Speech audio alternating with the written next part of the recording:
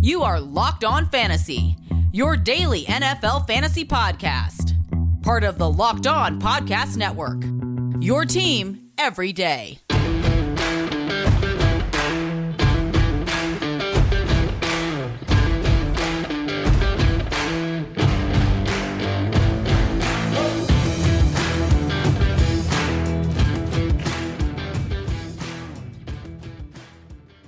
Greetings, everyone, and welcome to another edition of the Locked On Fantasy Football Podcast. As usual, I'm your host, Vinny Iyer. When I'm not doing this, I'm writing about NFL and fantasy football for sportingnews.com. Come to the site, get out all that you need there for the 2023 NFL schedule release. It'll be out this Thursday, so we'll have the dates and times for all the matchups that we already know about all across the league. We know we are still sticking with that 17-game schedule, so we know the rotation of divisions and for the most part who teams are facing. We just want to know when these games are going to happen and when we can adjust our fantasy football schedules accordingly. So looking forward to that, to have the games set up here, to know which games are going to mean the most in critical times of the fantasy football season. So we'll break that down for you here later in the week as we get that schedule in hand. Here we need to finish our look at the updated rankings after the 2023 NFL Draft for fantasy football. We looked at quarterbacks, running backs, wide receivers. Now it's time to turn the attention to tight ends. So we're looking at players on the expert consensus half-point PPR rankings on Fantasy Pros, how they're listed and whether they're inflated or deflated based on results of the draft and really the offseason general free agency. So we've been doing that. If you missed quarterback, running back, or wide receiver, check those out. They're on the archives wherever you get your podcast. Subscribe and follow for free. Locked On Fantasy Football. We are free and available on all platforms. We're part of the Locked On Podcast Network, your team every day. Everydayers, we really appreciate you listening, checking out our show every weekday here all throughout the offseason and season as we bring you fantasy football insight to help you dominate your leagues. And if you're new to the show, welcome. And it's time to get you on board, on track to victory here in 2023 and beyond. So we'll get into the tight end rankings in a moment. Before we do that, I have to tell you that today's episode is sponsored by BetterHelp. BetterHelp connects you with a licensed therapist who can take you on that journey of self-discovery from wherever you are. Visit BetterHelp.com/LockedOn today to get 10% off your first month there. All right, let's dive right in and look at the top of the tight end rankings. Not a surprise who's number one, still the king. It's Travis Kelce. Now he even has time to do a little bit of golf. He's going to be in the match with Patrick Mahomes versus Steph Curry and Klay Thompson. So Travis Kelce feeling it. He hosted Saturday Night Live. He's the complete tight end now, and he doesn't slow down. He's into his 30s. He looks fantastic, keeps himself in terrific shape. He's the go-to guy for the Chiefs, and it increases. Tyreek Hill was not retained last year. They traded him. We know Kelce was going to go off. He kept that up. Now they moved on from Juju Smith-Schuster, so they get younger at receiver, and Smith-Schuster ended up being a really reliable top wide receiver for Patrick Mahomes. So Travis Kelce in really good shape. They have a little bit more tight end depth behind him. Wide receiver could focus on a little bit more Kadarius Toney, Sky Moore, and the rookie Rashee Rice to help Marquez Valdes-Scantling. But Kelce locked in. There's nothing to say Kelce's going to drop off here with any results for the Chiefs. All right, Mark Andrews is listed second. Andrews suddenly has a lot of competition for balls. Odell Beckham Jr. is in the mix. Don't forget about Isaiah Likely from last year's draft that filled in well for Andrews as a handcuff. You also have another receiver that they took in the first round, Zay Flowers. You got Zay Flowers, Rashad Bateman coming back.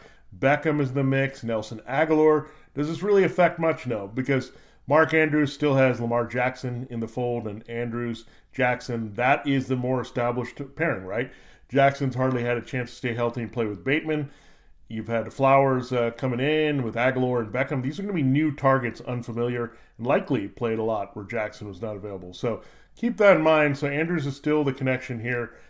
Just too athletic, too key of a target here all around in the Ravens offense. Todd Monken, the new offensive coordinator, is not going to suddenly forget about Andrews here. So Andrews is like a wide receiver. He's really their wide receiver one, and everyone else trickles down off of that.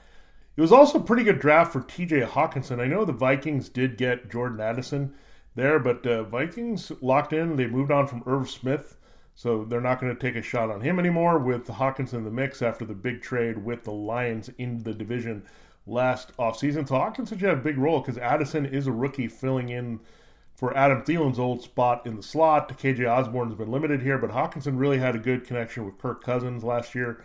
And I really think that's going to develop. Now he's in a full season here. So Hawkinson displacing his Iowa buddy George Kittle into the top tier and top 3 here in half-point PPR, according to the expert consensus ranking. So really good for Hawkinson here as they move on from Thielen. Thielen takes away one key target who can compete with Hawkinson and Addison. I think he'll be effective and have some wide receiver 4 potential here, but Hawkinson locked in as a elite tight end as he'll get more attention. I think he'll be even more effective than we saw in Detroit, which was up and down. He had some spikes. He was okay as a tight end 1, but here he can be a truly elite player working with Cousins in this particular offense with Kevin O'Connell. All right, that's the top tier. Those guys are separated. Then you drop into another tier here. George Kittle, I think you look at Kittle, I think you point him down a little bit. They added some blocking tight ends, had a little bit more receiver depth. You don't know about the quarterback situation now with Jimmy Garoppolo gone, so I think you look at Brock Purdy, that would be good for Kittle, but we're not sure about the elbow. How does it work out with Trey Lance or Sam Darnold? So Kittle drops down a little bit. I still think he's in the second tier, but again, you have to consider all the things going around him in San Francisco. The next player up is Dallas Goedert. It was a decent draft. I mean, they didn't really go after any wide receiver help. Goddard's still clearly the third guy, so it's more status quo for Goddard from last year with Jalen Hurts, now locked and loaded with his lucrative long-term contract. So look at that. I think Goddard, no real change there. But I think one guy could displace these two and also challenge Hawkinson for that 3 spot, maybe even the 2 spot with Andrews. This is how key of a role I think Kyle Pitts will have here in year 3. We know his season was prematurely cut short by injury last year, but he's a key target. They didn't really address wide receiver in the draft as many thought they would to help Drake London. So it's Drake London and Kyle Pitts are the 1A and 1B as the key targets for Desmond Ridder, their new starting quarterback, taking over from Marcus Mariota. So Ridder's going to help because he's going to throw the ball a bit more.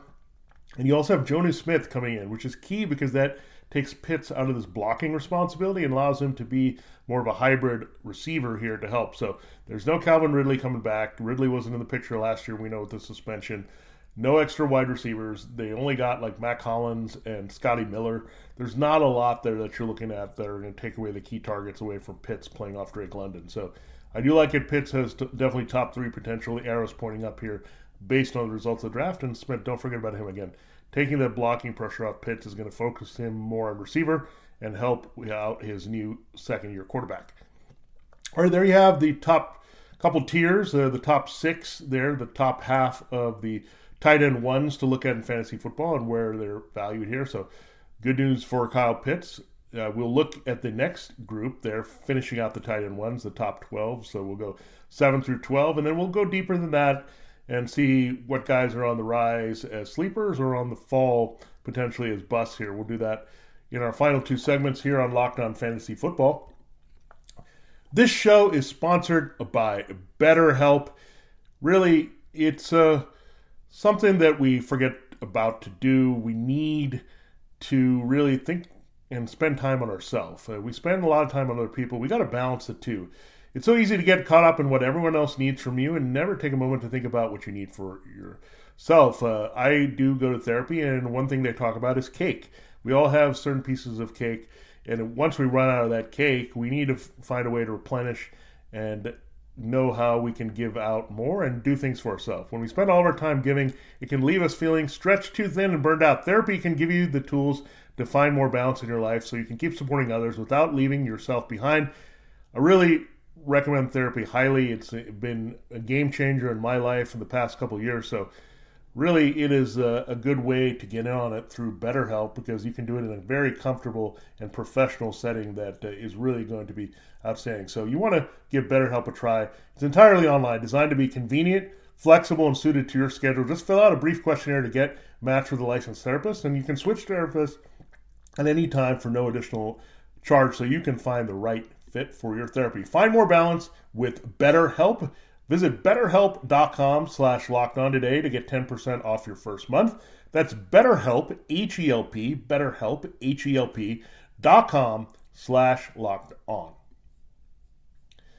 All right, it is time to kind of show here on Locked On Fantasy Football, and we do appreciate BetterHelp for sponsoring this episode, and we will be very thankful to check them out, and really great site to check out. So BetterHelp, thank you again for sponsoring this podcast. We need to move on here and look at our tight ends in the second tier from 7 through 12 and where they're ranked here.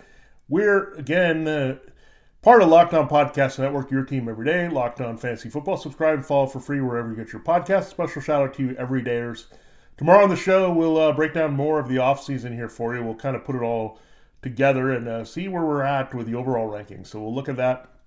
We looked at the individual rankings. We'll see where we're stacked here for potential first few rounds of a mock, and then we'll get into our schedule release there as well this week. So a lot of good stuff to come. A lot of good stuff right now to break down. Darren Waller is the number 7 tight end here in fantasy football, and really it makes a lot of sense. I mean, they don't have a lot of key targets there. He's going to displace Daniel Bellinger, so any value that he might have had is gone. Darren Waller comes over in the trade from the Raiders. You do have a tight end decent offense here when you look at Mike Kafka, his background with Kelsey and the Chiefs. You got Brian Dable with Dawson Knox and the Bills. So some history there. They need a key target. They didn't really invest too much in the draft. They got Jalen Hyatt as a big play threat, but Waller's a different type of receiver. Got Isaiah Hodgins, Sterling Shepard, and Darius Slayton are all back. But Waller, if he's healthy, he's going to be productive. That's really the only question here with Waller. He's getting older. The wear and tear is there. I don't know how many games you're going to get from him. So I think overall the draft didn't affect Waller's value too much, but again, the injuries are probably already limiting him to this spot. This is the highest ceiling, I think, at number 7. Evan Ingram, a little bit underrated after his big year last year. They did get some tight end depth in the draft, but the biggest threat to Ingram's value here is Calvin Ridley. Now you have Calvin Ridley and Christian Kirk and Zay Jones, so more 11 personnel. Ingram will be worked in well, the former Giant, but again, fade a little bit. He's on the franchise tag. Again, too many mouths to feed can sometimes throw the tight end. We'd ideally like that tight end to be in the top 3 of the targets for a particular quarterback. Ingram, I think, falls out of that, given the way that Jones and Kirk played last year. And now you get Ridley, a bona fide alpha here. So a little bit downgrade for Ingram. Pat Freiermuth's in a good spot here. They didn't really address wide receiver with the Steelers, so he's still in that top 3 when you look at it, with George Pickens and Deontay Johnson. They do have Calvin Austin, a big play threat there, but Freiermuth will be in the mix with your second-year quarterback potentially breaking out in Kenny Pickett. All right, the next tier, we round out the top 12 in fantasy football for half-point PPR tight ends. In the rankings, this is according to Fantasy Pros. David Njoku, not loving this draft for him because they got Cedric Tillman, the Browns did, to help. So a little bit more depth at wide receiver behind Amari Cooper and Donovan Peoples-Jones and David Bell. Now you have a little bit of competition at tight end. So it's not great for David Njoku. You also have a quarterback now who's going to push the ball downfield. A lot of Njoku's production, of course, with Jacoby Brissett last year. So we're going to slip him down a little bit. Dalton Schultz in relation is underrated. So Njoku, Ingram, we're not feeling it too much. But Dalton Schultz, who else is C.J. Stroud going to throw to often? They really invested in Schultz. It was a bit of a surprise the Texans were able to wrangle him away from the Cowboys, but makes a lot of sense. They needed this type of receiver. They're transitioning to the 49ers-like offense, so we know there's a parallel with George Kittle and the usage there. You don't have a lot of receiver. They didn't really invest too much here. You do have Robert Woods there as the veteran there, but you added a couple young players, Tank Dell and Xavier Hutchinson, so those rookies are going to need time to develop here. Nico Collins, I'm not sure how he's going to fit here. John Mechie just getting fully healthy. So it lines up really well for Dalton Schultz to be a key security blanket for C.J. Stroud in a nice 49er-style offense here. So Schultz, the arrow points up for sure. They have some depth and development behind him, but they did invest nicely in him for agency, so they're going to deploy him for sure in Houston. And Cole Kmet, it wasn't a good draft for Cole Kmet either, as they added a little bit more depth in Chicago. So, yeah, and really, you look at Robert Tonyan being a threat to Kmet. So that was enough, really. I mean, Tonyan knows this offense really well because it's a Green Bay Packers style of offense. He's actually had more seasons in this style of offense than Kmet. So yeah, the draft wasn't great. Tunyon wasn't great. So for the value of Kmet, so again, transitioning there and Kmet may be disappointing and not live up to the high expectations we had going into last year as a tight end one. All right, there's a look at now 6 more tight ends. We're through the tight end ones. We're going to look deeper to see if we can identify any sleepers, any players you might want to avoid that look like sleepers but are a bit of traps there. Again, we're breaking down stuff from the draft, so check out Locked On NFL Scouting. We have a great show there, as well as Locked On NFL Draft. We're looking ahead to 2024. What will the class of 2023 do as rookies? Check out both of those shows. They're also part of the Locked On Podcast Network, your team every day. Subscribe, follow for free wherever you get your podcasts, including this one, Locked On Fantasy Football. All right, it is time to close the show and break down the tight ends out of the top 12 in that range. So tight end 2, borderlines, all the way down a little bit to get an update on those players. Chig Okonkwo is next, and they added Josh Weil in the draft, the Titans did, so looking at a little bit of competition, but Okonkwo should be a key target. They didn't add a wide receiver, so Okonkwo and Treylon Burke should be vital going forward for this Titans offense. So Okonkwo maybe a little bit too low there. Greg Dulcich, they didn't draft a tight end in Denver, but they did go trade for one during the draft. That is Adam Troutman. Troutman really disappointed.